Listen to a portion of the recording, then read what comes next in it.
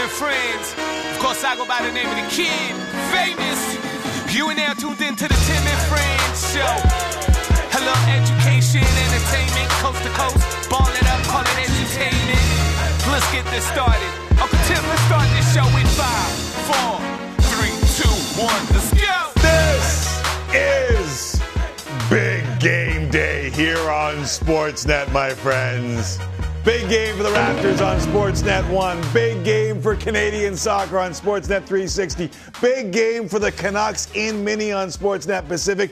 Big game for the Oilers on Sportsnet West. Add the Jets. And on the very same day that Jermaine Defoe announced his retirement, it is a bloody big deal of a day. Very nice. Jesse Rubinoff here on Sportsnet with the unofficial pregame to the pregame, which, boy, Timothy McAuliffe, Jesse Rubinoff standing by with First Things First, and your reaction to all of these big games, including a Leafs win last night and whatever the hell that was in Miami between the Heat and, well, the Heat. I may need a soothing tea to take it down a notch. Maybe a pregame nap before all the whole grain goodness kicks in. I'm jacked up. I hope you are too. I know I say this a lot, but lay down the old clicker.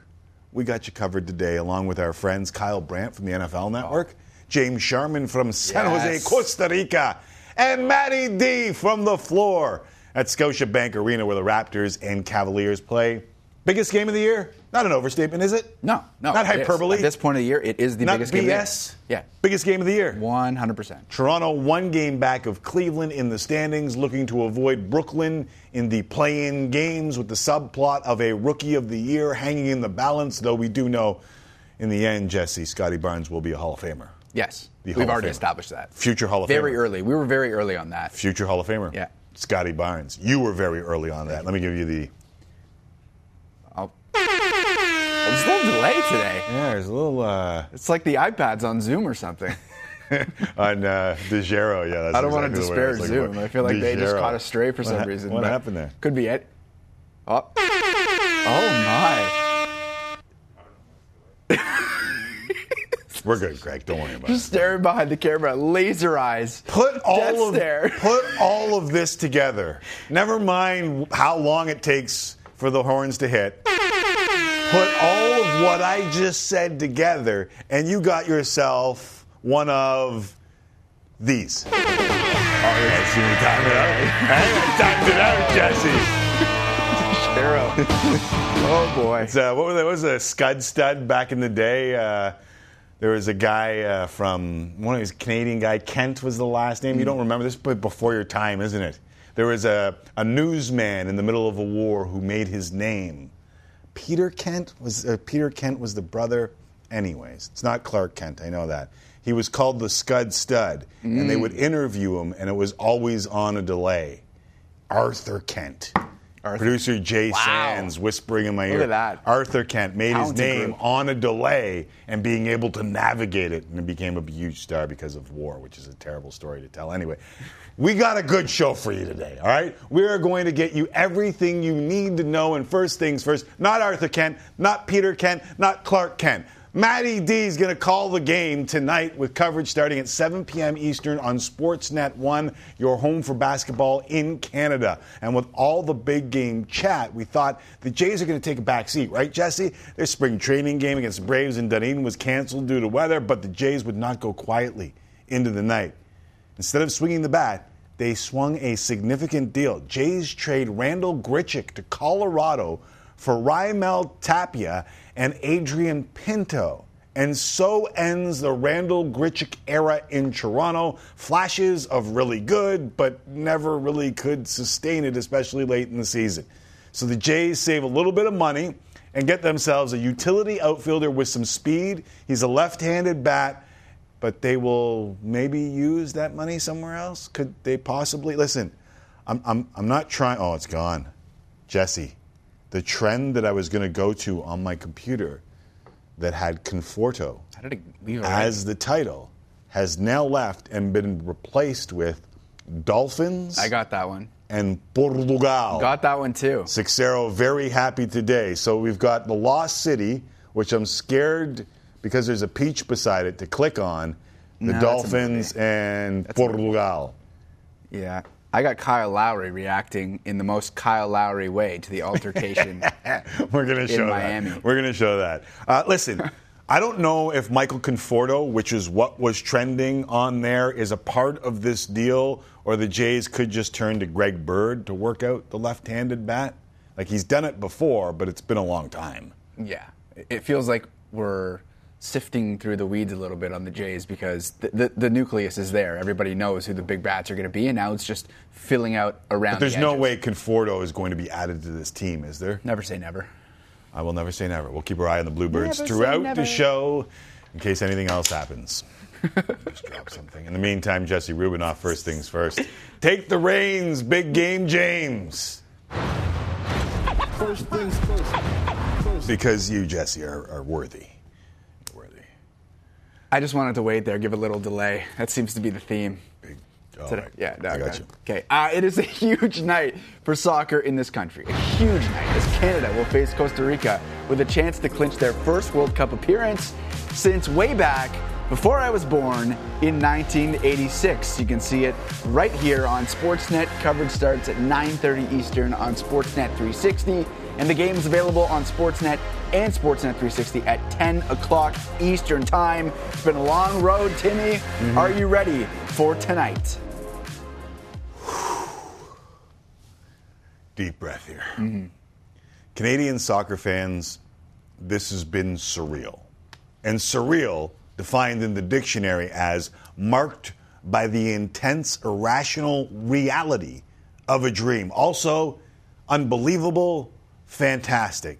Canadian soccer is bordering on surreal, on the cusp of surreal for real. Now, the women just captured gold at the Olympics, and the men are on the verge of booking their trip to Qatar 2022, a sentence many would have found laughable. Many thought we would never utter. And yet, here we are. If you've just jumped on the bandwagon, welcome, my friends. This is a fun ride. For the hardcores, I want to talk about the journey for a second. I understand that journey may have left sporting scars and like a fandom PTSD. I mean, to think it's been just over 8 months since I had to try to convince you that this was in fact the dawn of a new era for the Canadian men's soccer team. How do I go back? I know I'm asking for faith from the faithless, but I'm telling you, it will be rewarded. I have stood there with you. I know there is trepidation. Be not afraid, my friends. Uncle Timmy's telling you it is the dawn of a new era, and it could be upon us as early as next week. That was to settle the nerves heading into a home-and-home with Haiti. Haiti, Jesse! And what's happened since then? Man, it's the stuff of legend. Not only did Canada handle Haiti, the boys handled CONCACAF, unbeaten in 11 games thus far, 6-game winning streak, on the verge of absolute full marks for booking their own trip to the World Cup for the first time since 1986. It is indeed surreal. But to relive it used to be tough. Not anymore, Butch. The pain is in the past, and that pain now seems like just fuel to the fire. Whoever said it's the journey, not the destination, man, they must have been a football fan. Now is the time to dream big. Here is the stage. Embrace the spotlight and be noticed. Davies across, it's Kyle Larin. He's scored again. Canada scored an utterly brilliant goal. What a moment. Another small step on the road to the World Cup. Davies inside. Osorio! Oh, so good! I don't know how else to say this, but we have a lot of balls. Alphonso Davies! Are you kidding me? An individual piece of brilliance! Alphonso Davies! Stacchio. Good ball. Touchdown! Sensational! They are not fortunate to win these matches. They are dictating them. And they're going toe-to-toe with the giants of CONCACAF. Look at that control! Jonathan David!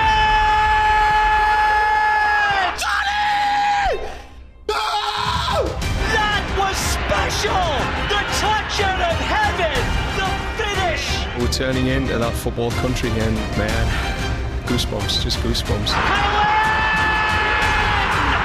Larin just lethal and now legendary. Mr. Kyle Larin! He's going to take it himself. Anakube!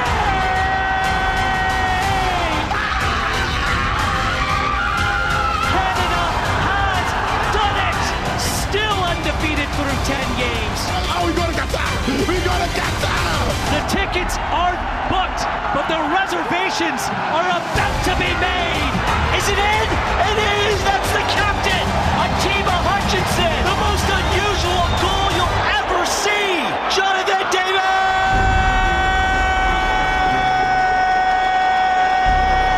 Qatar beckons! Canada wins again! Circle it on your calendar.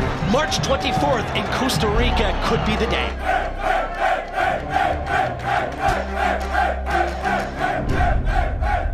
So many unbelievable moments, Jesse Rubinoff. The Davies goal versus Panama, I thought was going to be the height. How could you beat the Davies goal against Panama? Add the Jonathan David 3 touches of absolute brilliance. You've got the Snowbank Selly in Edmonton, Sam Adekugbe to close out the States, any one of your Milan Borjan saves. And we said this in the morning meeting with all of our group. There'll be over 1 million people in Canada watching Team Canada play a football/soccer match tonight. I didn't think that I would ever say that, say, 10 years ago. But the bandwagon is rolling, and it is unbelievable to see these boys give not only the bandwagon fans something to, like, raise their eyebrows at, but the hardcore something to talk about. And I still play. We still go to the bar after, and where the conversations were always what Portugal's doing right now, apparently 2-1 now against Turkey, what Italy was doing, what Ghana was doing, what Jamaica was doing. It's now Canada, and real football fans in this country are remarkably proud of what the boys are doing right now. And they started the year last year as potentially an upstart in CONCACAF, right? They had some players that there was a possibility. There was the chance that they could make some noise here. But somehow over the course of an entire year, it feels like it's just gotten better and better and better to the point where really tonight they can solidify themselves as the best team in CONCACAF, which for me seemed completely illogical at the beginning, impossible even. For most. Maybe outside of that team, 95% of people would have said that can't happen. So it's a credit to John Herdman, it's a credit to the team, it's a credit to the fans who have continued to support the whole way, right? It's one of those very cool moments where someone promises that there's something on the horizon and the people involved make it come to fruition. And it all could come to a head tonight against Costa Rica or on the weekend against Jamaica. We'll have plenty of coverage of tonight's game. Still to come on this edition, James Sharman will join me from San Jose. Arash Madani, too, at some point, right? Recovered from the power going out on his flight that we discussed yesterday. We hope. We hope. And the near miss in traffic there during his hit. That truck? Yeah, truck honking the horn. Yeah. He's been through a lot, but Arash Madani, the consummate pro, will be able to power through and join us. All right, it's going to be fun. But for now, we go to hockey. The Canucks continue their road trip in Minnesota tonight after getting a huge win over the NHL's best team last night in Colorado. Awesome atmosphere for that game. Yaroslav Halak made 32 saves in a 3-1 win over the Avalanche as the Canucks pulled to within 3 points of a playoff spot. And JT Miller summed up his team's performance after the game. That was the ballsiest effort we've had this season and this time of year. So it's no doubt wins like that are very contagious, and we feel great about it. How much better do you feel about the Canucks' playoff chances after going into an environment like Colorado and getting the victory? It's immediate, though. Like, good, very good. I think that was probably the most complete performance, if you talk to most Canuck fans, that they have seen all season long. To do it in Colorado felt like a mile high, but no rest for the weary. Like, now you go into Minnesota. Marc-Andre Fleury is going to play tonight, and this team is going to have to do it once again. The POF jumped considerably, Jesse. We have a significant movement on the POF, which is why I hate the POF. Yeah. And look where Vegas is now, down to 24% as they continue to struggle. So the Jets and the Canucks are playing themselves into a good spot. Dallas has a tough matchup tonight. They've got Carolina. Vegas has got Nashville. That's a tough matchup. These POF numbers might move. Winnipeg's got Ottawa tonight. Oh, is it Talbot? I've just been told it's Talbot and not Fleury tonight for the Wild. So Cam Talbot will get the call against the Canucks. Is that a good thing or a bad thing? It's a good thing to get Cam Talbot? Yeah, I think you're just concerned about winning either way, whoever's in net. I mean, you're coming off such Edmonton. Let me throw Edmonton into the mix because I want to make sure that I correct myself. For sure. But Edmonton's also got a winnable game tonight against San Jose. They can solidify themselves too. So this is a big game day all around, as I said off the top. For me, when I watched the Canucks last night, it spoke to me that they can play with anybody in the league. Obviously, the Colorado Avalanche are far and away the best team in the league, but you look back on the early part of the season where they really struggled under Travis Green, and if you come up just a little bit short of getting to the postseason, you might look back on that and say, well, man, if we made a move a little bit earlier, if we altered the roster in some respect earlier in the season, maybe things could have been a little bit different because they're firing on all cylinders right now. But don't you look at the team and say, well, they're 23-11-6 under Bruce Boudreau. Maybe there are some things on the horizon regardless? Yeah, and I think that's probably why they didn't do much at the deadline. Yeah, the front office looks at this team and says, we can do some damage. And if they get into they wanted a playoff team. Yeah, if they get, and if they get in, you never know. Hockey's funny like that, right? Yeah. They have the good By the way, Ryan Nugent-Hopkins is also returning for Edmonton before we move on. They're getting healthy here. And their POF number is pretty good. Right now it's at 80.9%. Kind of digging 81%. All the Canadian hype right now. Digging. Good. Digging, yeah. Right. Yeah. The Leafs beat the Devils 3-2, which is a victory. Were you impressed with Peter Mrazek? I'm not doing this. That's fair, because I would say the same thing. I mean, it's against a last-place team. What are you going to do? Well, the last-place team just scored 7 goals. The previous night against a pretty darn good team, too. Yeah, but you can't overreact to this game, right? That's my point. But, that's what Leafs Nation is doing. That's what your question is aimed to get me to do. Oh, without question. And Leafs Nation is going back and forth and forth. This is what they got to do. They got to play a game where they allow 20 shots on goal. Yeah, it was good team defense last night. Good team defense. Any goalie can look good with good team defense. There's no rockets to this science. That's how the Toronto Maple Leafs have to play. I am not going to react after every game that Mrazek gets in or Jack Campbell gets in. The team has to play good defense. And you could tell they were going to play good defense going into that game because they had a bunch of crap before that. And this is what they do. They have to have that commitment every game. And that's why I said a long time ago the difference between good and great is consistency. And this Leafs team can be great. They can be, but they got to do that every night. And I'm not going to react every time they don't or they do. Show it to me over a bunch of games. That's fair. Mark Giordano came pretty much exactly as advertised for the Leafs last night. Wouldn't you think? Steady, did what he had to do. Plug him in. Leafs is better because he's now there. Without a doubt. I mean, you've added a better player than the replacement, and that usually makes the team better, though, again, I'd like to see a bigger sample size. Yeah. But I think he is going to help the Leafs. Justin Bieber, also just impossibly cool last night. You like the puffy jacket? A cool dude, yeah. Just a cool dude all around. Very puffy jacket. Very puffy jacket. Really puffy jacket. I think you can pull that off. Give yourself some credit. Nah, probably not. Here on Big Game Day, with a lot of big hockey games, obviously the soccer game. Huge game for the Toronto Raptors tonight. You mentioned I have a puffy jacket, just not that puffy jacket. There's a couple. Drake might wear one tonight. They host the Cavs with a chance to move into a tie for 6th place in the East. That's the move. What? Drake needs to get Bieber's jacket. I'm sure they got each other's number. The lucky jacket. And he walks into the Raptors game tonight wearing the blue puffy jacket. Blue, though. Is that the internet would explode. Right. Yes. Two pretty big names, Drake and Justin Bieber. Let's get back to the Raptors. The game on Sportsnet 1 at 7 Eastern. Cleveland Cavaliers. Here's what's big about this. Gary Trent Jr. and OG Anunoby both listed as questionable, so it seems like the Raptors getting a little bit healthier, perhaps. How important is it for the Raptors to win tonight? 6th place on the line. Very important. And you and I have talked about this for a while because it determines what you're going to do for the rest of the season. Are you going to fight for that sixth and final non-play-in spot in order to get whoever you're going to get out of that mix? Sixers, Bucks, and no one wants the Celtics right now. Nobody in the NBA is playing better than the Boston Celtics right now. I don't know if they've got the bigs to hang with the big boys, but man, are Tatum and Brown playing well right now. So there's the final 10 for the Toronto Raptors.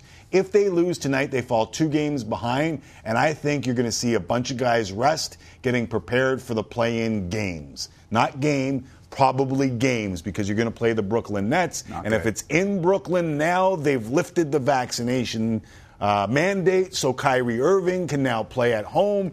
You're going to want that game at home so that you can maybe rest your guys if you were to get by Brooklyn. But that's going to be a big if, and then it becomes playing the winner of the other 2 teams in 9th and 10th. But I think tonight, you're going to find out, 1, who the favorite of the Rookie of the Year should be, and 2, if the Raptors play their guys hard for the remaining 9 games. I think if they're tied with Cleveland after this game, you're going to see them make a push. And if they're not, it might be a little easing on the minutes, and you may see a couple of guys miss some games. Big man Jared Allen remains out for the Cavs, hurt his finger against the Raptors, which is very big. Matt Devlin coming up a little later in the show to talk more about that. A ridiculous scene in Miami last night. Oh, my God. The first place Heat lost to the Warriors without Steph Curry, Klay Thompson, and Draymond Green, which is ridiculous in itself.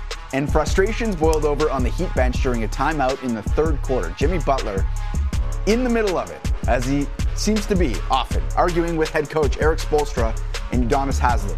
What'd you make of this? It blew up the internet for obvious reasons. It was unbelievable. There were so many different levels of lip reading, of figuring out what transpired, and then seeing after how it went down and what Kyle Lowry was doing in the midst of all that. But let me just say something.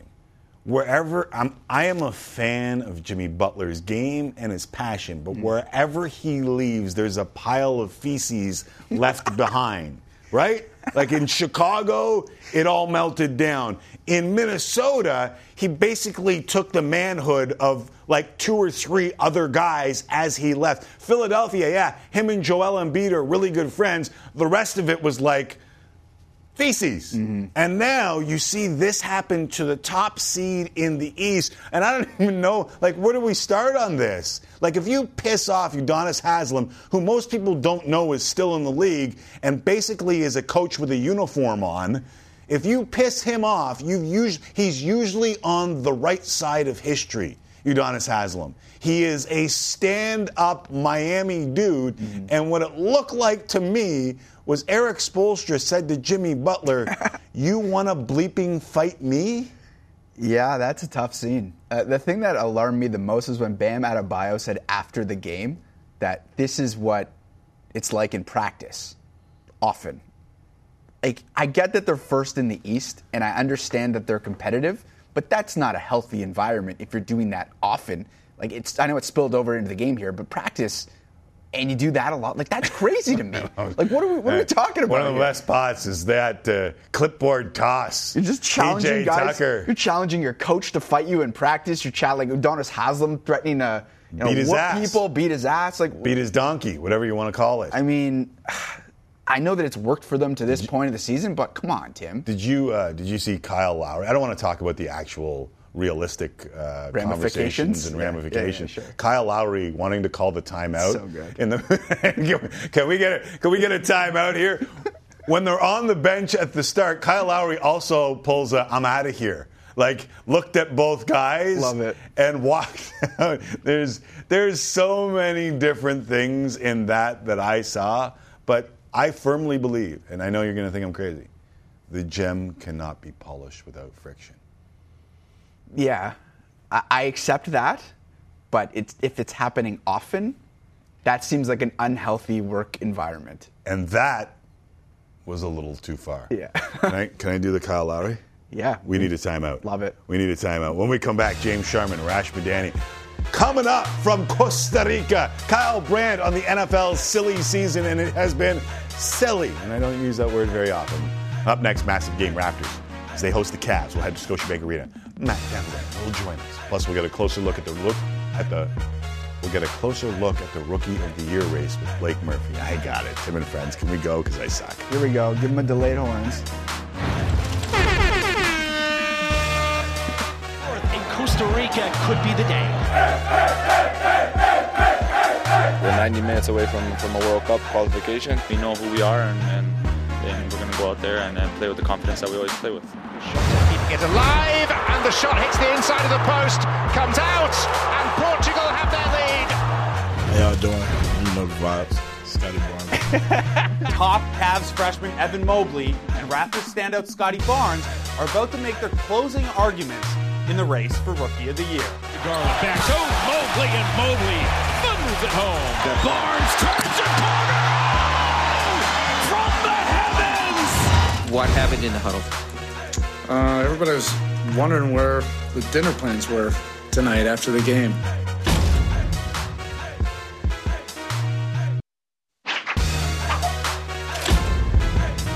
Still to come on this edition of Tim and Friends, plenty of coverage of Canada and Costa Rica. It is big game day here on the network. We'll also talk hockey, but we're talking Raptors and Cavs. Coming up on Sportsnet 1, Matt Devlin join us in a couple minutes. Now, the Raptors are a game back of the Cavaliers for the all-important 6th seed in the East heading in.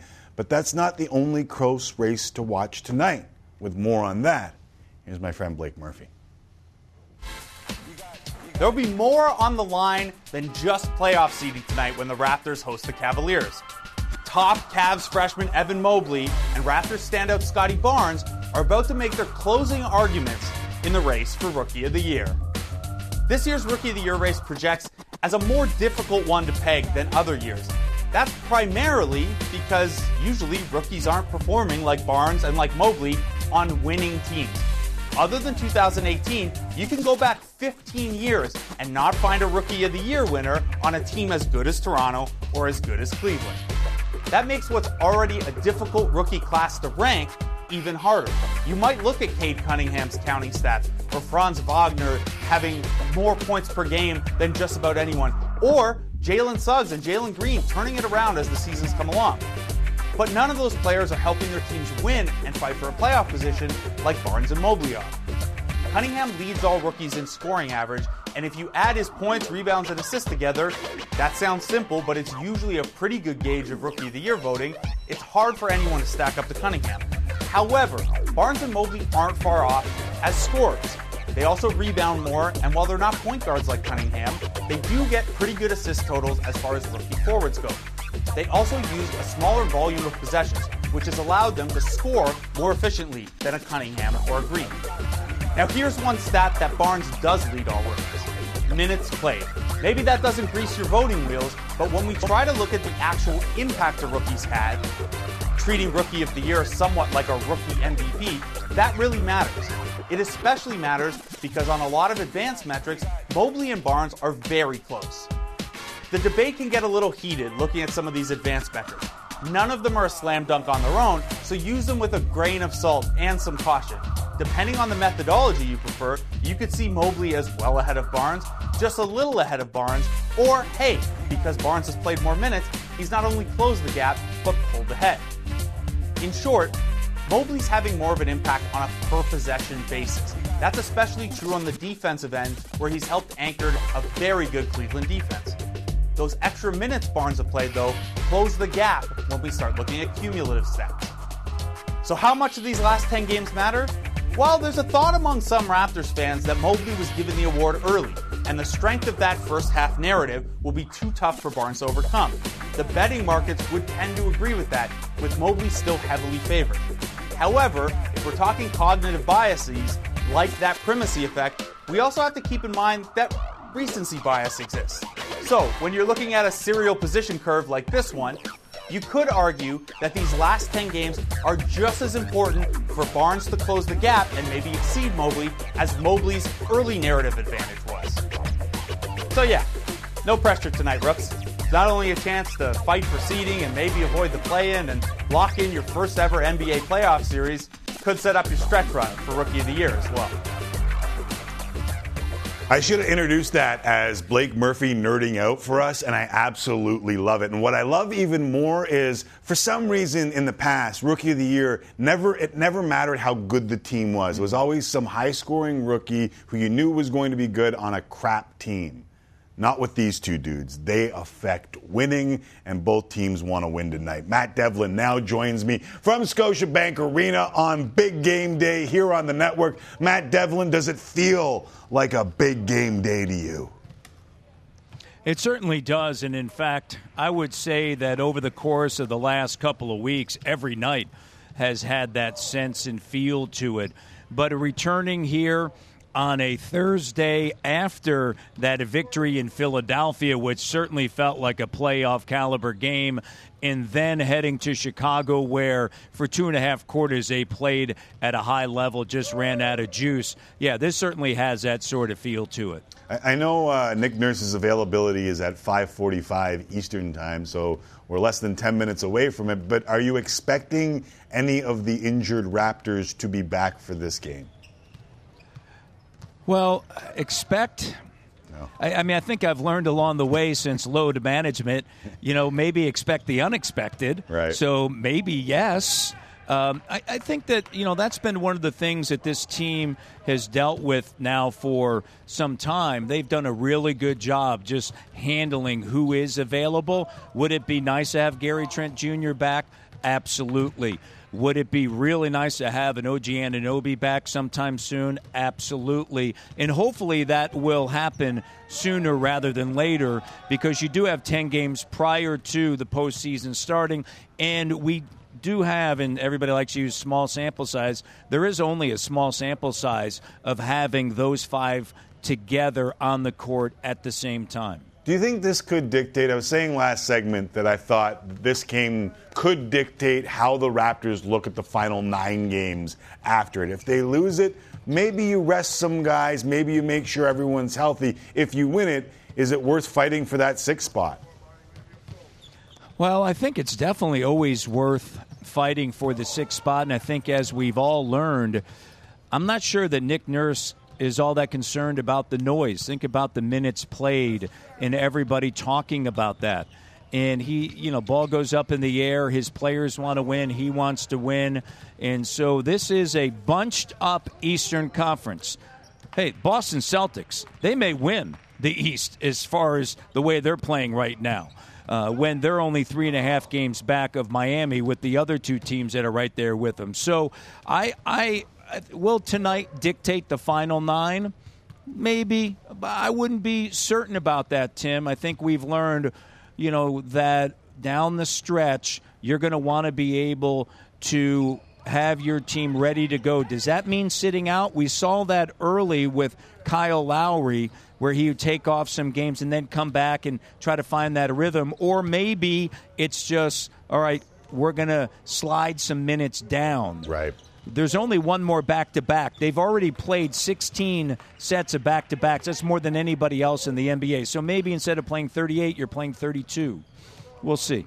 Listen, I'm not Skip or Stephen A. I certainly don't make the money that Skip or Stephen A. make, but it was kind of a hot take here that I think that if they lose this game, you might see the minutes pull back and make sure that you're healthy for the postseason. One of the other storylines going into this one is that battle for Rookie of the Year. Vegas seems to think Evan Mobley is in the locker room, calm, cool, collected, and collecting that Rookie of the Year. It may be interesting if the Raptors pass the Cavs, though. Well, for sure. I think that's certainly something over the next 10 games to look at. There might be a little bit to overcome. Do I think Scotty Barnes is brilliant? Absolutely. You look at his numbers, how integral. You talked about this. Evan Mobley impacting winning. Scotty Barnes impacts winning. Yeah. And Scotty Barnes, the ability to run the point, but then also guard Jokic and limit him to 0 points in the 4th quarter in Denver. But there is, and we know this, you and I know this, the people that vote, it's been taken out of the hands of those that are involved with teams, right? So like myself, I haven't had a vote now, I think, in 4 years or so. But there are those that have been designated to vote, part of the national Don't watch the Raptors. They don't watch the Raptors. You said it. I'm not sure how much they watch. I'm just saying that. No, and that's I agree with you. I say that to Raptor fans all the time when they get mad at the national media in the U.S. I'm like, what are you watching them for? They might catch a highlight here or there. Matty D, Leo Routens, Jack Armstrong doesn't even work. They know more. The people up here that were Will Liu. These people, Blake Murphy, they know more than the American national media about the team that they cover because they're watching every game. Michael Grange, right. I say it all the time. When we get into the playoffs, do not worry if you're a Raptor fan about what anybody says south of the border about your team. Don't worry about it. Yeah. Follow those that follow the team on a day in and day out basis. They know what's happening here. Now, I will say this. Breaking news, we know Woj has got that. Right. We know Woj has got that, right? But when you look at just a daily basis, a following team, knowing what's going on with the Toronto Raptors, whether it's Doug Smith, whether it's Michael Grange, Eric Koreen, Blake Murphy, they know. Yeah, Eric Smith, Paul Joe.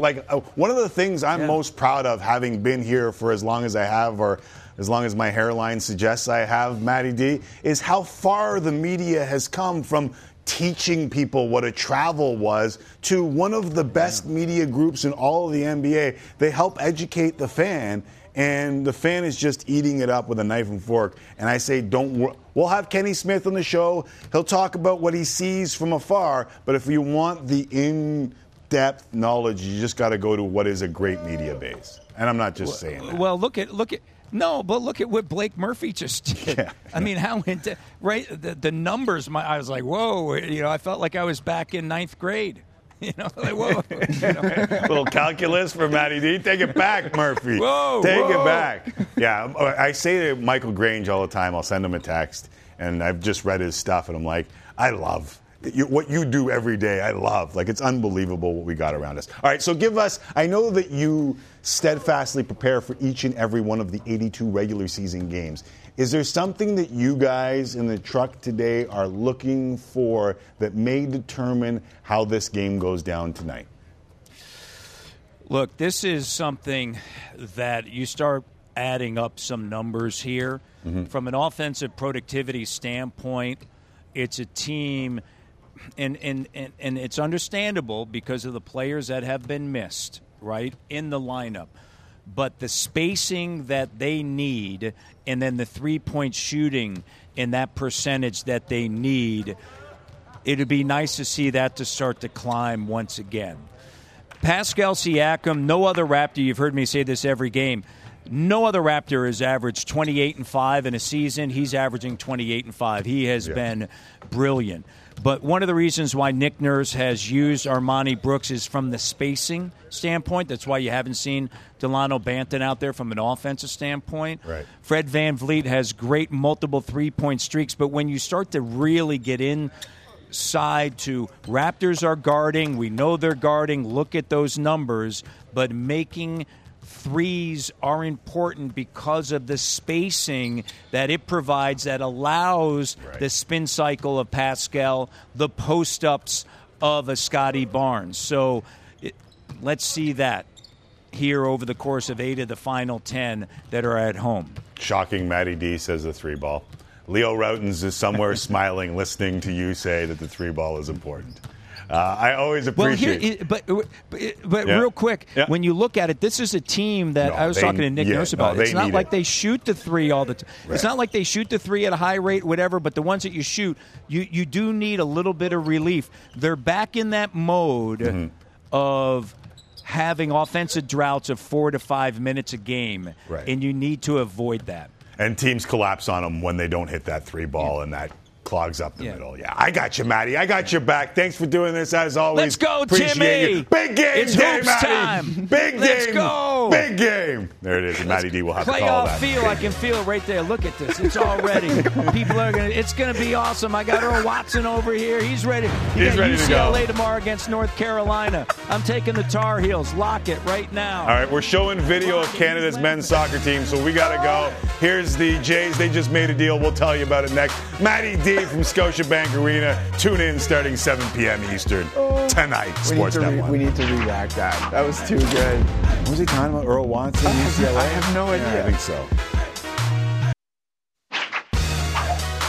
On a big day for Canadian football, it's also a big day in Europe, and some shocking news from the European qualifiers. Everybody counting down to Portugal v. Italy in a knockout match in order to determine who would go to Qatar 2022.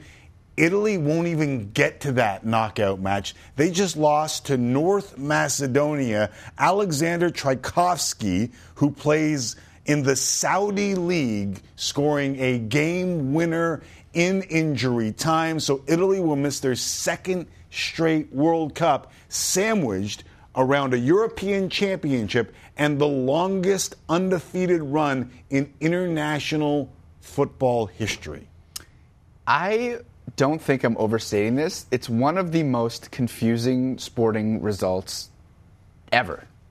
How do you possibly miss 2 World Cups around winning the Euros? I don't understand that at all.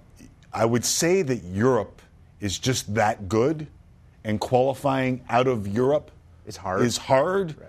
But you should beat North Macedonia. It's Italy. It's Italy. There's 1.8 million people. That's like the greater Toronto area. So this is an all-time upset. That's not even the greater Toronto area. That's like Toronto proper beating Italy in soccer. It's crazy. And now North Macedonia will go on. Dobbs, Portugal beat Turkey 3-1. There was Yilmaz missed a penalty that would have tied it up, but Portugal moves on. So this is a great day for Sid Seixeiro altogether. I wish I had him here because the last time Italy missed a World Cup. Good rant. It was a solid rant. So big day in international football. And, of course, we're just 4 hours away from kickoff between Canada and Costa Rica. A win, and Canada will officially qualify for their first Men's World Cup since 1986. With more, let's send it to Arash Madani in San Jose. Arash? Well, Timmy, here we go. They're doing a few final rehearsals inside the National Football Stadium. And then tonight, it's on. You couldn't get a ticket if you tried. This place is sold out, and so much on the line for the hosts. Matter of fact, here in Costa Rica, these are the T-shirts that so many are wearing. Until the last minute, they are in a fight for a World Cup berth. As for Canada, you know what's on the line. The national team arrived here a little after 5 o'clock last night, went for a walkabout on the pitch, and afterwards, center back Steven Vittoria told us, "We know the responsibility." It is a journey that began 4 years ago.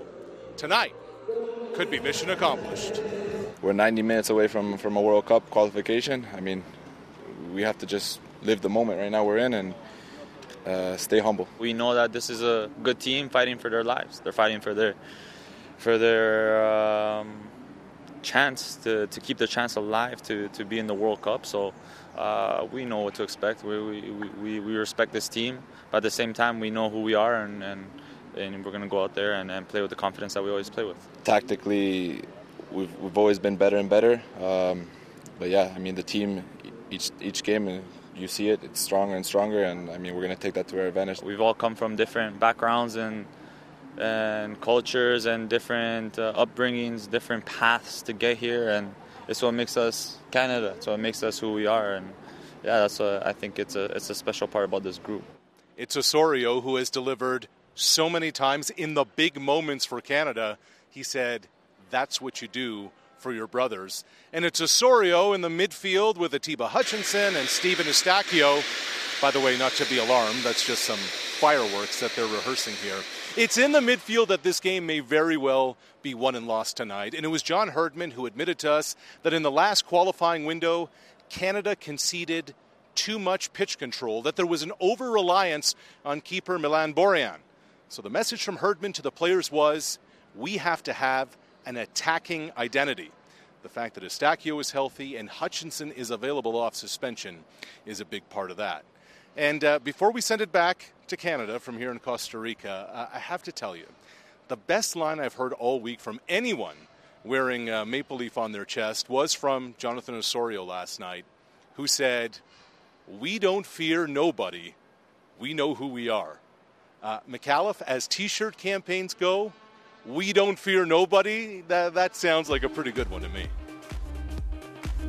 The Soccer Report, brought to you by Sports Interaction, providing competitive odds on all sports. Sports Interaction is Canada's sportsbook.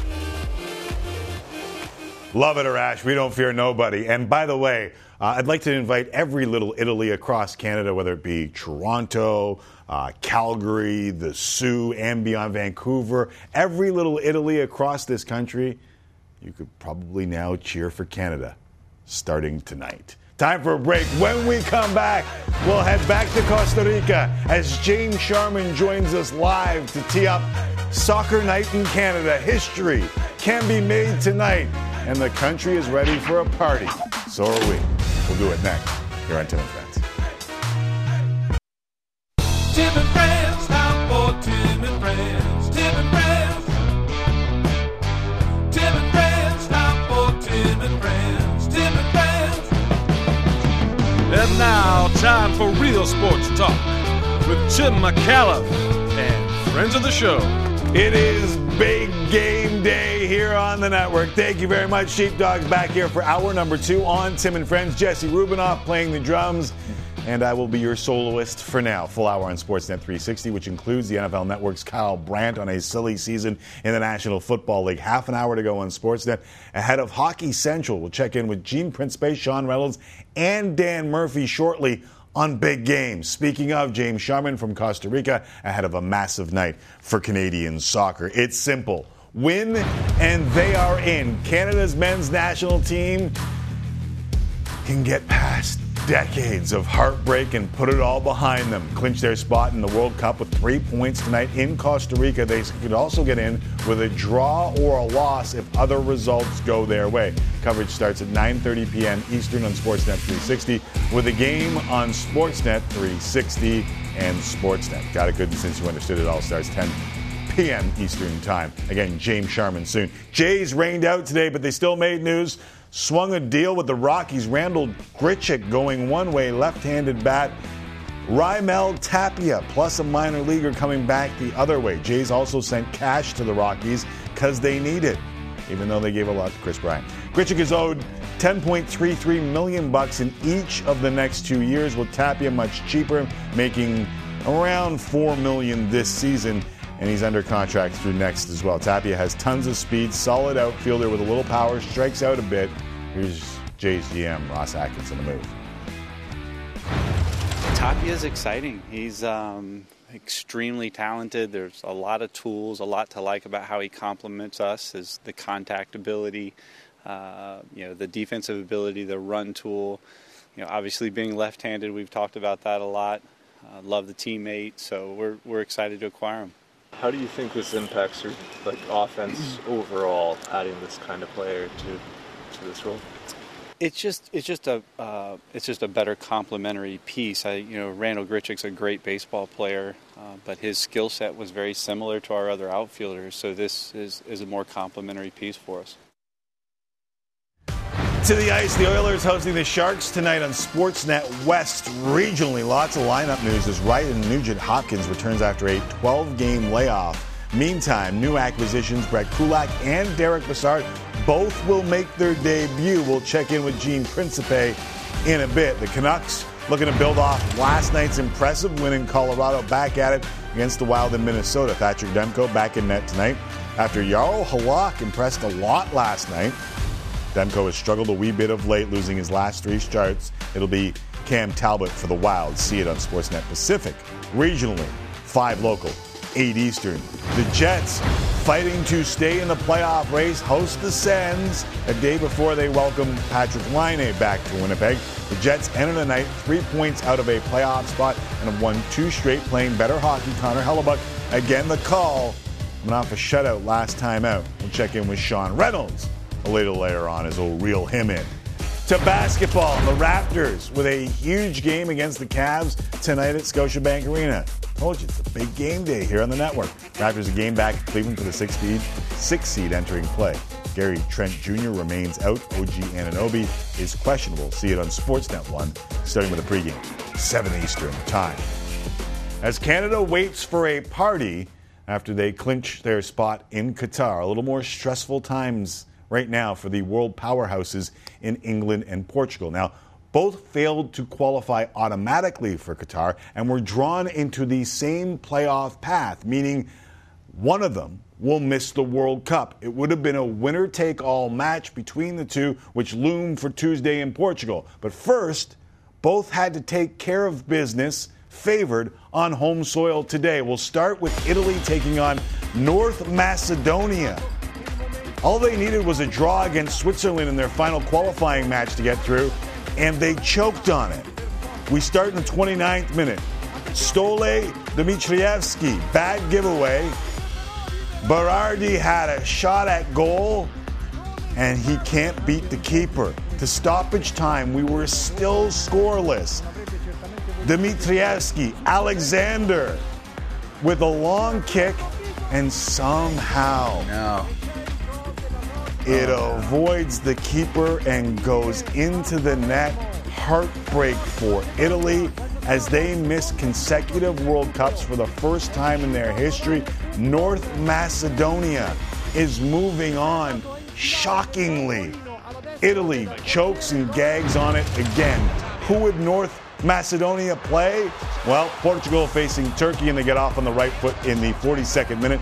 Otavio finds Diego Jota, who buries the header. 2-0 Portugal already. Now Turkey down 2-1. Jose Font gets his foot up. It is in the area. It is appealed for, and a penalty is given after VAR. So Burak Yilmaz, the elder statesman, the man who scored, oh my goodness. Yilmaz out of Lille, a chance to tie it. He can't do it. So guess what? Portugal puts it away with a 3-1 goal and a 3-1 victory. They move on to what they thought would be Italy, and in the end is North Macedonia. We continue on. Wales, Austria, 25th minute. Gareth Bale over the free kick. And that is unbelievable. World class from Bale because he is world class. Near post. Look at that ridiculousness. Wales hasn't qualified for the World Cup since 1958, but 51st minute, Daniel James crosses it in. Bale again, second of the match. Wales will play for a spot in the World Cup against the winner of Scotland and Ukraine, which has been pushed to June, 2-1 the final. Elsewhere, Sweden, Czech Republic currently in extra time, still knotted at 0. The winner will face Poland on Tuesday. They walk through Russia because they've been kicked out. We all know why that happened. So the draw for the World Cup goes next Friday. Sorry, Sweden just scored. Sweden has gone ahead 1-0 on the Czech Republic, or Czechia, and now have pushed ahead. So here's how it looks right now. Sweden 1-0 over Czechia, and Wales get the win over Austria. All right, time now to go to Costa Rica. Lots going on. James Sharman joins us now. Pitch side in Costa Rica. Sharman, what's good, man? How are you? Well, I'm missing all these European qualifiers, so I'm okay, I guess. Goodness. But a bit disappointed about that. But yeah, I'm pretty happy. Big night for us. Big night for this country. It is a big night for this country. What's the feeling around the team going into tonight? They're loose. They're so loose right now. You know, they came in late last night. They had a little walk around the field, the pitch. They took in the stadium. They were laughing. They were joking. I spoke to a staff member who had been with Canada for a very long time, and they were saying how this team is so even keel. They never get too high, never too low. John Herman's got them, really focusing on their responsibilities as these footballers, as these Canadians. So I think it's a very professional outlook, it's fair to say. It's the only undefeated team in CONCACAF right now, but they're facing a Costa Rican side, James, that is basically playing for their World Cup life and has some pedigree, doesn't it? Oh, yeah. Listen, this is a good team. don't forget they've qualified in the past for World Cups. It's a very different team, too, than they faced back in November at the Ice Tecker in Edmonton, where Canada just about won in a nasty, awful game in terrible conditions. The star players are back for this one. They started qualifying really slowly, but they've played much better of late, and they're a team that are just full of veteran guile. Simple as that. They play a nasty brand of football, Timmy. They know how to win. They'll flood the midfield. This will be a tough one, a real tough one for this Canadian team. Another question's been asked of this team, and so far they've checked all the boxes. They've answered the right way, but this will be, I think, a different environment, a far more hostile environment than they've seen so far. And Los Ticos haven't lost in 4 straight. They have clean sheets and a pretty damn good keeper in 3 of those 4 and have qualified for 5 World Cups since 1990. So this is a team that has the pedigree, that has been there before. But Canada's won 6 straight, James. They're unbeaten in 11 in CONCACAF qualifying. How have they been able to be, dare I say, dominant? Yeah, that's a fair word to use. I mean, unbeaten, like you said, the best attack in the region, the best defense in the region. They've just spread the wealth, even missing Alphonso Davies, who will have missed half this qualifying campaign by the end of it. They found ways. They showed that depth that was questioned before this whole qualifying campaign began. They've seen some young players emerge as stars. Stefan Eustaquio, Tajon Buchanan, a player like Stephen Vittoria, 35 years of age at the centre-back, has been an absolute star at the back. They've just spread the wealth, like I said there. I think the depth is the one thing that surprised me the most, and that's how they've really persevered. They've faced some adversity, they've shown resilience, and they've just kept on getting these results and growing into themselves. Some thought the MLS not starting may have tripped up this team in their last window because guys were starting cold in camp with Canada and hadn't started their season as of yet. And I know you mentioned Stephen Eustaquio. He's made a very interesting move to Porto in Portugal, a very high-level club. Richie Laryea has gone to Nottingham Forest, but they haven't played a lot. Is that another hurdle that we're going to need to see these guys fight through?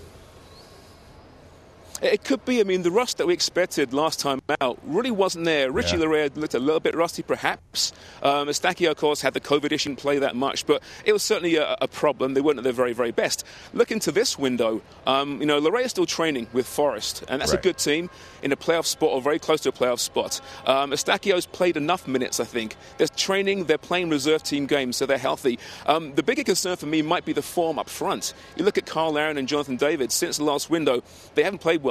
Larin hasn't scored. David's got 1 goal. He's played quite well. His movement's still very, very good. We saw that against Chelsea. But overall, their goal-scoring heroics have really dried up in the last couple of months. So that might be a slight concern. But if you speak to John Herdman about it, I'll speak to him in a few minutes. He's not worried about it. He thinks these players are players that can reach those heights in a given moment when called upon. If it's not for a full 90 minutes, then so be it. I feel like it's okay with Jonathan David because when he's scoring for Lille, he hasn't exactly scored for Canada. And when he was scoring for Canada, he hasn't scored for Lille. So we'll take that trade-off, especially right now. Oh, I think so. I think maybe he got his head turned by some big European clubs in January, and maybe that got him off his game. So I'm not at all concerned for John David. Even when he's not scoring goals, he's the kind of player that can affect a result. Okay, we've talked a little bit about the game here, and as we showed Jonathan David's ridiculous 3-touch goal that still gets my jaw to drop every time I see it. It might even be better than the Alphonso Davies goal. But, James... easy there, big fella. I'm not sure about that. It might be. We had an argument. We had a vote. It was very, very close, James. You and I can go at it if you want. But I'd rather talk about the culture a little bit because Fonzie's part of that culture. Jonathan David is part of that culture. We just saw Christine Sinclair tweeting about this team. She's part of that culture. You've been around it for a long time. Can you believe that we're this close to seeing a team qualify with absolute full marks and what that might mean to the sport in this country? I can believe it. I thought this team, given how CONCACAF was and is, in some decline as teams rebuild and transition, I thought there's a good chance Canada could finally make it. I didn't expect them to do it this way, with this style, with these performances, with these young stars emerging and getting better every single game. Now, obviously, John Herdman has timed it beautifully coming to this program when he did, but you talk about the culture shift in the men's program, the same as the women's program when he took over. That was not a good program when he took over, a team in disarray. And Christine Sinclair will tell you, she'll say, he made us believe that we were better than we actually are. we rise above the competition. He's done the same with his men's team. When he took over, he says, listen, this team was a fractured group. There were divisions in the locker room. They didn't like each other. He noticed that in the first training camp. And these players could easily have said, listen, this guy from the women's program, who's he to tell us what to do? They listened to him, and one training camp in, they all bought into the message. So I give Herman so much credit. And I think moving forward, there's still young kids coming through the program we haven't heard about yet. Ishmael Kone has just broken into the squad for the first time for this window. This kid in Montreal is going to be something really special. Tajon Buchanan now is a star. He's a star at Club Brugge. He arrived there in January. So I think the future is so bright. It's only just beginning. You know, it's amazing to say that. Obviously, they're going to qualify for this World Cup. They're going to qualify for 2026 as a host nation. And after that, 48-team World Cups, more berths in CONCACAF. Get used to it. This team's going to be a perennial World Cup team. I love soccer. I would say I adopted it a little bit later in life, around 17, 18, where I really came to appreciate the game a lot. But I don't think I'm ready for what a World Cup really means. Like, what happened to Italy today against North Macedonia and how that rings? Do you think Canadians, and generalize, do you think Canadians are ready for what it means to be in a World Cup, what that draw will mean, what your pot means, like all those little things that go into a World Cup that you watch with such bated breath? So Tim, I had a few beers with some Voyagers out here in Costa Rica, as it's my job, of course. That's what I should do. Yes. And let me tell you, they're already arguing about what pot Canada should be in for the draw. Right. All right, that was a heated conversation at dinner the other night. They are ready for it. They are. They may not quite understand what it means when it really happens, but they are ready for it, and they are looking forward to deciding where Canada may or may not base their camp before the World Cup, who the friendlies this summer will be against. So they're almost moving past that. These guys, and girls, 300 of them have made the trip out here to Costa Rica. Some of them have been around the world, have experienced the worst moments of Canadian football. And for them, alone, it's worthwhile. And by the way, just commenting on the Italian result today, I really hope that means that the Italian Canadians who support their Azzurri with such bluster every World Cup can now put that red shirt on. I know it's painful today for them, but man, jump on the bandwagon, people. It's going to be fun. Yeah, there's plenty of room, and it should be. I can already hear the horn. Like, that's fans blowing horns outside of the stadium that we can hear right now, right, James? Yeah, and vuvuzelas, it's really picking up. No fans in the stadium just yet, but walking here, you can really sense the energy and the excitement and the nerves. It's a very tense Costa Rican crowd tonight for sure. Can't wait. Sharman, thanks for this. Enjoy the game tonight, and I'm sure we'll be talking very soon. Thanks, pal. And by the way, Fonzie's goal was better. Right. Fonzie's goal was... Well, no one else could do what... Parting shot. Yeah, it was a parting shot. No one else could do what Fonzie did with the pace, but it was the pace that did it. Mm-hmm. It was 3 touches of absolute glory from Jonathan. I still don't know the answer. I don't know the answer, but it's a lot closer than James Sharman is suggesting. I have a tweet. Borjan Pants has written into the show and said, "Hey, Tim and friends, was I just a prop to you? It's game day. I pair perfectly with that coat." Oh, yeah. So do you feel like you missed the boat by not wearing Borjan's pants today? I believe Milan won't be wearing the track pants today. Sunday, Jamaica. Supposed to be cold in Toronto. Maybe minus 6, 7, 8. So you'll have to wear them on Monday then. Monday, There I we will go. come here. Love it. With my Borjan track pants. Time for a break. Busy night on the ice. We'll check in with Gene Principe, Sean Reynolds, Dan Murphy. Big games all around, and we'll do it all next. Right here on Tim and Friends. Stay tuned, please. It's my livelihood. And Jessica's. To a certain extent. Big game day continues here on Tim and Friends, the unofficial pregame to the pregame. Oilers and Sharks coming up tonight on Sportsnet West regionally with a preview. Gene Principe in Edmonton. Oh, Gino. Tim, the Edmonton Oilers might need name tags tonight as there will be some new players in the lineup. Let's start with the two players acquired on trade deadline day, Brett Kulak and Derek Brassard. For Kulak, this is kind of a dream come true, even though playing for the Montreal Canadiens isn't that bad either, of course. But he was born and raised just outside of Edmonton, and he spoke of the fact he remembers 2006 when the Edmonton Oilers made that run all the way to Game 7 of the Stanley Cup Final. Back then, he was a fan of the team. Now he is on the team. The other player acquired on Monday, Derek Brassard, who joked about the fact he's playing on his 10th NHL team, so he's had some experience coming into a new room and getting acquainted to new teammates. Let's not forget that Ryan Nugent-Hopkins will be back in the lineup tonight against the San Jose Sharks. Nugent-Hopkins was hurt in February against the Florida Panthers. He's missed a total of 12 straight games. So Jay Woodcroft with a healthy lineup this evening against the opposing team, San Jose, Tim. And as the Oilers are back after 2 games and 2 nights on the road, they'll look to make it 6 straight wins on home ice at Rogers Place. Yeah, perfect. 5-0 homestand. Last time out. Thank you very much, Gino. The Canucks on a back-to-back as they face the Wild in Minnesota. See it regionally on Sportsnet Pacific. So with more on that one, let's send it to Dan Murphy, who will be on the broadcast from just over there in the Rogers complex. Dan? Tim, Bruce Boudreau getting set to coach a game in Minnesota for the first time since February of 2020 when he was fired by the Wild. He says he expects to be very nervous this evening. And while he's nervous, he's probably in a decent mood after his club's performance last night in Colorado. The Canucks winning in regulation versus the top team in the National Hockey League. And they did it with Yaroslav Halak in net. He was brilliant, and he gives Thatcher Demko a full night off. And Demko should be relatively rested for this one. I say relatively because the Canucks did not arrive in St. Paul until 3:45 in the morning. You know, the playoff's still a long shot, but with that win, they keep the conversation going. Now, the Wild is no treat either. They're big, they're fast, they're mean. They beefed up at the deadline with Middleton and Delorier. And, of course, they picked up Marc-Andre Fleury as well. But Fleury is not starting this evening. The nod goes to Cam Talbot, who just so happens to have won his last 6 starts. So it's another tough one for the Canucks tonight as they take on the Wild in St. Paul. Tim? Yeah, I was trying to figure out which one of the goalies they wanted to face, Cam Talbot or Marc-Andre Fleury. Thank you very much, Murph, for that. In Winnipeg, the Jets try and keep some momentum going as they host the Senators. Connor Hellebuyck coming off a shutout on Tuesday with more on tonight's game in Winnipeg. Let's head to Sean Reynolds. Take it away, Shawnee.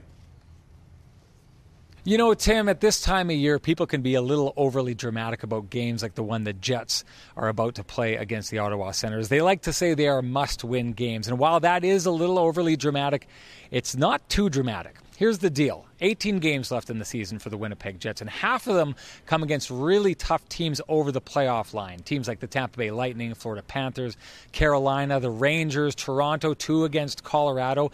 You got to think the Jets are going to lose 2, 3, maybe 4 of those games. Ask the Jets themselves, they'll tell you they have room for 5 losses on the season. Otherwise, they're going to drop below that playoff line permanently. So, you got to make hay while the sun shines. Well, the sun's shining right now. The Jets have 6 straight games against teams below the playoff line. They've won the first 2. And when you've got the Ottawa Senators rolling into town, having lost 5 of their last 6 games, well, there's not a lot of room for error in a situation like this if you are the Winnipeg Jets. Tim. Thank you very much, Sean. And the same could be said for all of the teams that we just talked about. I mean, there's a real opportunity tonight. And I'm the same way. I hate saying it's a must-win game, but when you look at the race for that second wild card, Dallas right now playing Carolina, they're the ones who hold down that spot. That's a tough matchup on the road in Carolina. So as you're looking at these stats here and the point totals, Vegas gets Nashville, another tough matchup for them, although they get it at home. Winnipeg and Vancouver, if they can win, it wouldn't be shocking to see the 2 teams in front of them lose tonight. Same with the Oilers, who are trying to gain a little ground and create some space between them and the Stars. With Dallas playing Carolina tonight, they could get a few more points and a little bit more breathing room in that 3rd spot in the Pacific. You look at those standings there and you look at the wild card position. Do you think the first wild card spot is out of reach? for the teams. So I it's think the way just the Nashville's second one. playing right now, coupled with the spread, like I think you've got to when you see POF numbers, which are kind of sort of ridiculous, they don't take into account how well a team is playing. They blow with the wind. Tim. Yeah, they do blow with the wind, but they also look at the Golden Knights and say, well, they have 72 points and they've got 16 games left, so let's figure out the percentages here. But what you and I both know, they're really struggling. Struggling as bad as they have ever struggled in their existence. So I think it's a real opportunity tonight, specifically for Winnipeg and Vancouver. But I think Edmonton needs those 2 points against San Jose tonight, and they're getting healthier. Might give them some breathing room and kind of set them in the right path. That's a huge point, that the Oilers are getting healthier. It's your hope that at this time of the season, with this many games left, these teams have their best opportunity to play as well as they can, and that involves everybody in the roster, as many people as possible being healthy. 2 new additions to the team at the deadline. Ryan Nugent-Hopkins returns tonight. Just got Cassian back, just got Jesse Puljujarvi back. Mm-hmm. I like what Edmonton's going right now. All right, time to send it to Hockey Central on Sportsnet. Kyle Bukauskas is on hosting duties alongside Jamal Mayers. Meantime, we will continue on Sportsnet 360 as Kyle Brandt of Good Morning Football joins us to unpack what has been one of the craziest NFL off seasons that I have ever seen. Back in 60 seconds on 360. For the rest of you, enjoy Hockey Central with my guy with the nice hair. And Bukauskas.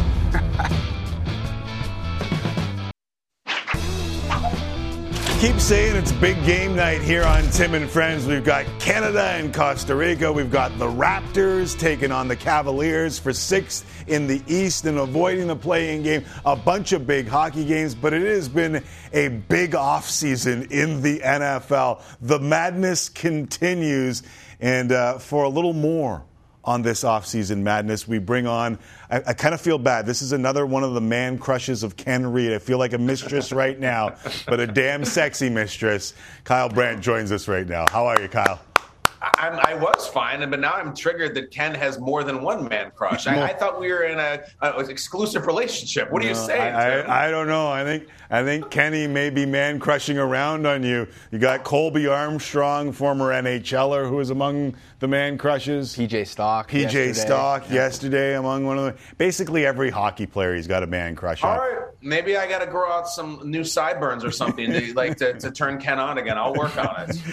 I saw a tweet earlier today suggesting that the Kansas City Chiefs were the 4th best team in the West. What is going on in the AFC West, and could that tweet kind of sort of be true? It could, and that's the craziest that we're asking this question about the Kansas City Chiefs, who every single year host the AFC title game known as the Arrowhead Invitational. It's a thing they host at their house every year. And now we're saying, hold on. Never mind the NFL or the AFC. Are they the worst team in their own division?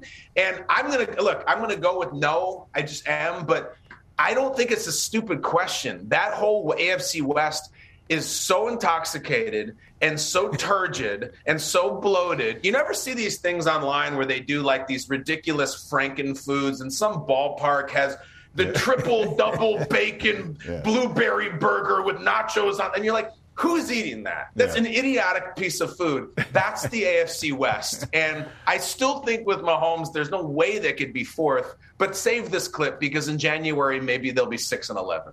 Go home, AFC West, you're drunk? Yes. You've had too much. We reserve the right in the media to refuse service to anyone, including a division, which is almost impossible. But I really do think that they're overserved, which is the gentlemanly way to say too drunk. Yes. So the Buffalo Bills are now not only the favorite to win the AFC, they are also the favorite in Vegas to win the Super Bowl. Agree or disagree with said Vegas odds making? Wholeheartedly agree. And I'll pull from the headlines, Tim. So you see Tyreek Hill, who is maybe the fastest player in NFL history, move into their division. So they got to play him at least twice. That's supposed to be bad. I actually think it's a net win because he's moving away from the Chiefs. Right. So it's their enemy, their real enemy is weakened, whereas the Dolphins, I mean, the Bills beat the Dolphins by about 70 points every time they play them. New coach, new receiver, be damned. I still think it's a net win for the Bills. And the whole deal with when the power rankings all come out, when the season starts and everybody does their power rankings because it's clickbait, I think a lot of people would have had the Bills at number 1 and the Super Bowl favorites before they added Von Miller. Like, there's the hottest take coming off these playoffs that the Rams won and beat the Bengals was you watch the whole playoffs and you're like, I still kind of think the Bills were the best team, even though they lost to Kansas City and then the Bengals beat Kansas. If you watch that game, you're still like, good God, the Bills are electric. And then they added Von Miller because they felt like it. That was a luxury they didn't need. It's like a panic room or like a walk-in humidor in a mansion. You don't need that stuff, but they're like, we can afford it, so why the hell not? I actually do think they're the favorite. The lap pool for me is the lap pool where they have the jets and you just swim into it. Like, who's doing that, really? You're talking about one of those water treadmill things? Yeah, that's what I'm talking about. Yeah, come on, man. Make those things? Yeah, who does that? Great. Who Nobody. does? Yeah, I'll take the humidor. I don't know if anyone uses that water treadmill thing. So Von Miller, obviously, huge pickup for the Buffalo Bills. Is that the best pickup of the new additions that we have? I'm not trying to go Bobby Brown. But we can cool it now and ask, who is the best new addition? All right. Well, listen, by the way, that's your prerogative. If you want to go Bobby Brown, that's fine. Yeah.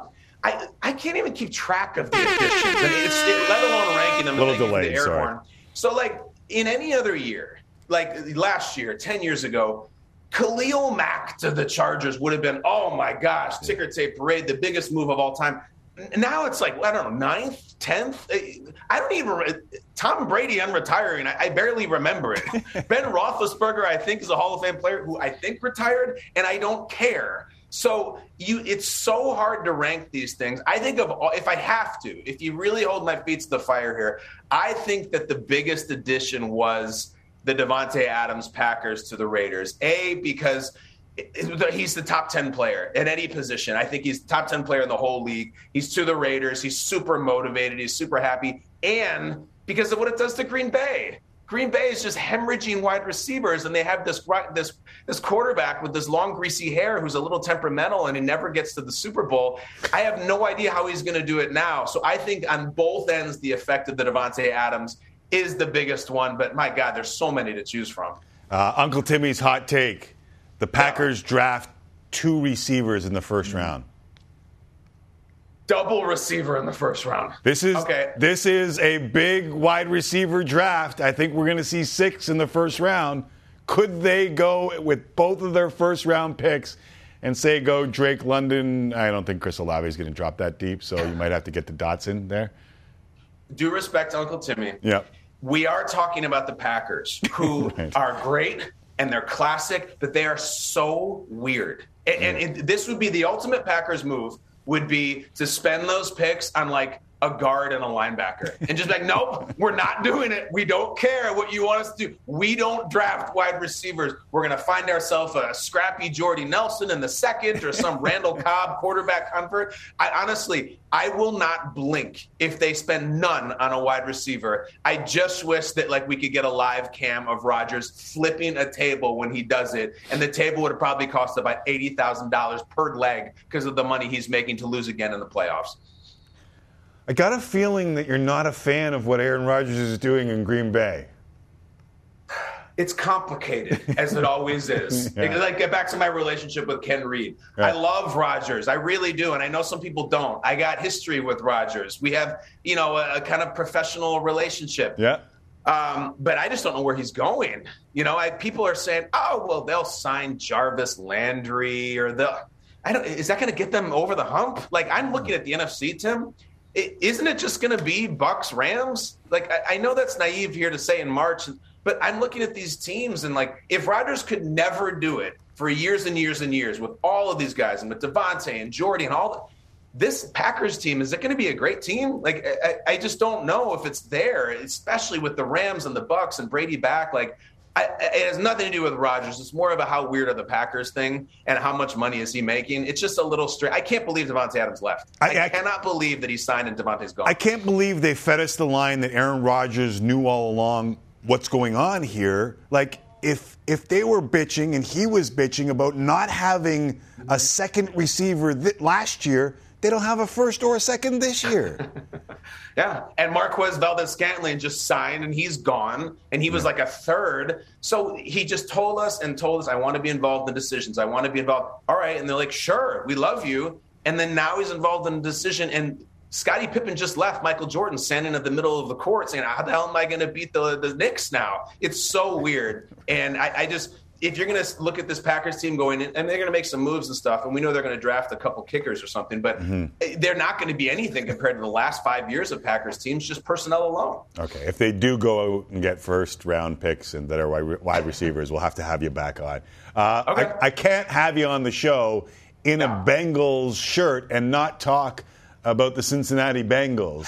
Do you believe last year was the start of a long? Because listen, if you think the Green Bay Packers are weird, the Cincinnati Bengals, my friend, are they're in the dictionary beside what you don't do as a professional football team.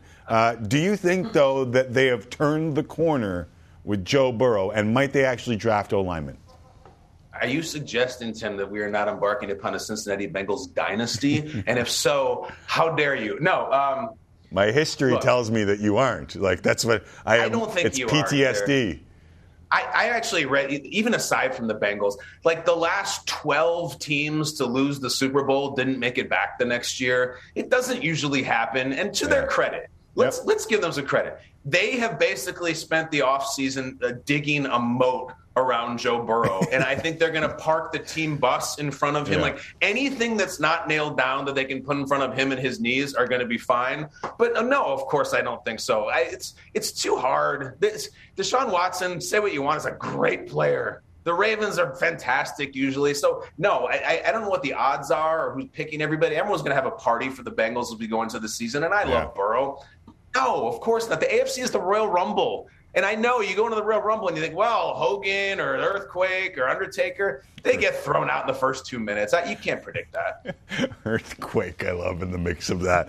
But that's the interesting part here is because you have two of those teams in the same division. The Cleveland Browns go out and give $1 jillion guaranteed to Deshaun Watson. And I think what possibly could go wrong with the Cleveland Browns bringing in Deshaun Watson? Like, to me, this was a team that needed steady leadership and the first, opportunity. I mean, obviously, the guy is really good as a football player. But to me, they needed steady leadership, and this just screams like it could blow up in their face the same way, almost their existence is blown up in their face. Isn't it funny that we're talking about alleged stability from the Bengals and the Browns? Like 2015, Tim and Kyle would be laughing at us so hard. Maybe, you know what? Maybe not laughing, yelling. Look, Deshaun Watson apparently is going to have a press conference tomorrow. And this, I don't know if he's going to take questions. He damn well better. And some of them are going to be really pointed and really awkward. And even beyond that, like, Tim, the football better be spectacular from him. Like top 5 quarterback in the league. Because even aside from all the unsavory off the field stuff, they traded everything. They're paying him everything. And for what? If he turns out to be, okay, let's just say he's AFC Kyler Murray and they go 9-8, like, was he that much better than Baker? Is he that much better than Jameis if they had gotten him? No. So he has this pressure of not only do I have to face the media and face the music, I pretty much have to get us to the title game, or what the hell am I even doing here and why was it worth it? Right. Kenny Reed comes by here every Wednesday. Do you want me to have him rank the man crushes on his list? Like, how do we tackle this moving forward? Because obviously he's hurt you a little bit. Well, you have to have honesty in a relationship, especially an allegedly monogamous relationship. So, we talked power rankings earlier. I would like to know where I stand. If his man crushes are the AFC West, am I the Broncos? I would like to think that maybe I'm the Chiefs, like I've been running the show for a while, but maybe I'm wrong. Remember, Tim, I have never met Ken in person. We have a purely online relationship. Right. If you would indulge me one question, I want to know a little detail. Is Ken, I see how he dresses, I see how he manicures himself. Is Ken a big cologne guy? I picture him as someone you can smell before you see him. I think like 3 or 4 pumps. It's just my gut instinct. It's a good gut instinct. I think that he smells a little bit more like peanut butter. Why? I don't think Kenny is not a cologne guy, though you would guess from the burns and the suits that he wears. Shoes. And the shoes are awful. All right, well, I've never seen his shoes. I only know him, so to speak, from the waist up. I don't know. I picture like really aggressive socks on him, like statement socks. Like, tell me more. I love this. It may be. I mean, this is an East Coast delicacy in this country, but he might be eau de Donaire that Kenny Reed comes in smelling like. I don't know what that is. You've never had a Donaire? There are folks fragrance? in Halifax. It is a meat that sits on a spit, and that spit rotates around something that's supposed to be fire, but usually is just a heat lamp, and you shave it off, and you put it into. We have sandwich. that. It's called a fogo de chao. It's like a Brazilian deal we have down here. There you go. It's the fact that we started this with the Chiefs and we're ending it with how Ken smells and like going deep on how he smells. That's why I show up. That's why I love it. Proof we need a power rankings next week when Kenny comes on. Let's do it. I always have fun whenever you come on. Thanks for doing this. You're the best, Tim. Thanks for having me. You are too. There is Kyle Brandt, NFL Network. Right here on Tim and Friends. We have good times with the NFL Network folks. Adam Rank, Kyle Brandt, Nate Burleson. They're so good. Yeah. They bring the heat. Time for one last break. Jesse's bringing the heat next with Last Call. Big game day on Tim and Friends.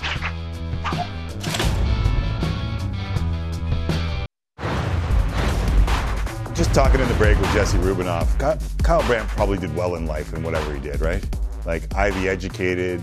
He was like a star running back at Princeton. He was like a big-time high school running back in Illinois. And now he can do basically anything he wants. Him and Nate just have this energy that they bring that's just different. I don't know where it comes from. Yeah. But the NFL Network did an outstanding job finding those two. Yeah, without a doubt. They cast that show, Good Morning Football, very, very well.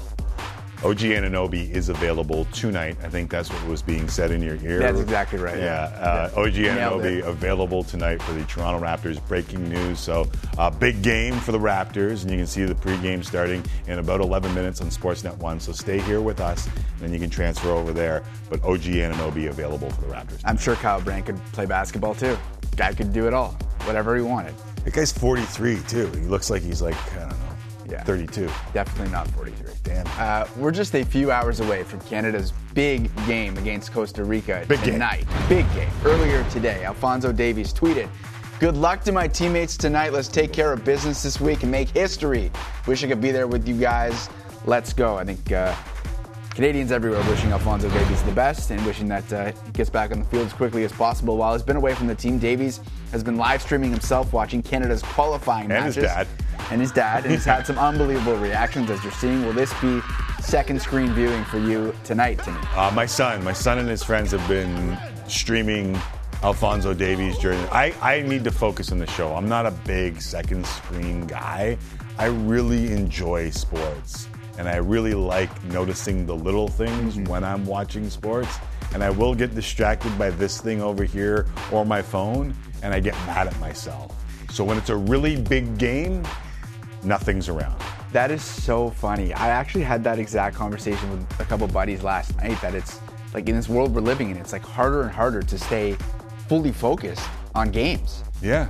Because games stop, there's a whistle, you want to pull up your phone. My 11-year-old son doesn't watch live games and knows everything that's going on in the world of sports. Yeah. It's you can watch a game through Twitter if you really want to. Yeah, I don't know how he does it. That's not the way I do it. But yes, if you want to, you could watch however you want to watch these days. Yeah. And I'm in the minority. Yes. I think, we both are. As we told you earlier, the Blue Jays made a trade today, sending Randall Grichuk to the Rockies. For outfielder and left-handed bat Raimel Tapia, plus a minor leaguer, Sportsnet's Hazel May, caught up with Grichuk in Dunedin shortly after the deal was announced.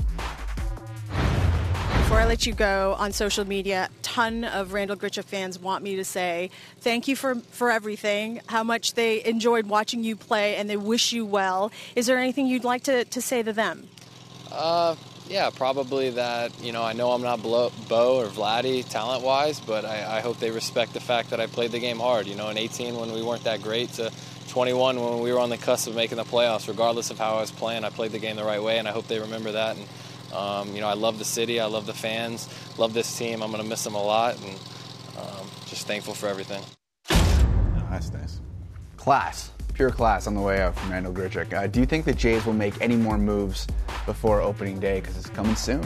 I think not the moves that you're talking about. I think they might add to the bullpen. I think they might add bit parts. But I believe that, and I don't know, I think it's Raimel Tapia. Even though it's spelled Tapia, I believe most people are pronouncing it Tapia. That's good, so we don't get in so I believe Barrios situation. Yes, I believe Raimel Tapia will be the addition, and I think they're going to give Greg Bird every chance to succeed as the big left-handed bat. I don't know if he will. He's done it before. I mean, I brought him up in our meetings like 25 times, and I don't know that it's gathered as much steam as I thought it would in Dunedin, but it's gathering a little steam. I don't think that you're going to see the Michael Conforto like you saw trending on the internet earlier. I don't think you're going to see the big move. If they do, look the bleep out. But I think it'll be Tapia and then maybe Greg Bird given the chance to be the big left-handed bat. What are they now, like second favorites to win it all at this current juncture? Something like that? Yeah, don't get caught in that. Anyone who was around when they picked up R.A. Dickey and Josh Johnson. Don't Jose start Reyes. Don't start walking down that road. Okay, we'll play it out. Being favorites and what you did in the offseason. We'll play out the 162. Yeah, let them play the 162. And enjoy it. 100%. Evgeny Dadonov will be back in the Golden Knights lineup tonight as they host the Predators. Dadonov was traded to Anaheim on Monday, but the NHL voided the trade, saying his contract included a no-trade clause that had not been completed with. And he's back with Vegas, centering a line with William Karlsson and Mattias Janmark tonight. This is one of the more awkward situations that I can remember. How about you? Yeah, I mean, there's another one, by the way. Dadonov or Dadonov? No, this is Dadonov. You're not I'm just putting my foot down on that. You know, the emphasis on Russian names is in the middle syllable. Dadonov. Dadonov. There's no way. There's no way. All right, you're not going with it. I understand it. This is awkward. I would have thought that if you were Vegas management, that you would have had a conversation with the player. I think a lot of them knew what was going on, that they were in a cap crunch once they got Jack Eichel. But if you had had that conversation, then you would have known that Anaheim was on his no trade, unless he had forgotten who was on his no trade or gave bum information. I don't know, but they still might trade him. They might have to put a first-round pick on him to trade him. So you get the player and a first-round pick. That's how they might get rid of him. I think you said this yesterday. There's a lot of people around the NHL that are probably okay with Vegas struggling a little bit. Oh, without a doubt. It's been fun for Vegas so far. The NCAA men's basketball tournament resumes tonight as the Sweet 16 gets underway. Here's a look at tonight's schedule. Arkansas, Gonzaga, Michigan, Villanova, Texas Tech, and Duke, and Houston, and Benedict, and the Arizona Wildcats. Which is the most intriguing matchup? The last one for me, because you've got Arizona, that's a good team that could win the whole thing, facing a Houston squad that KenPom, who hasn't had the greatest tournament of all time, thought was a real value at 5, and they play some real defense. I think that Benedict Mathurin is a guy that Canadians need to get to know. He's going to be a lottery pick, and he absolutely carried that squad against TCU. This should be an interesting game against a pretty darn good Houston squad. I don't know why I said pretty. It's pretty wild that every time Coach K and Duke play could be Coach K's final game. And that's what's on the line tonight against Texas Tech.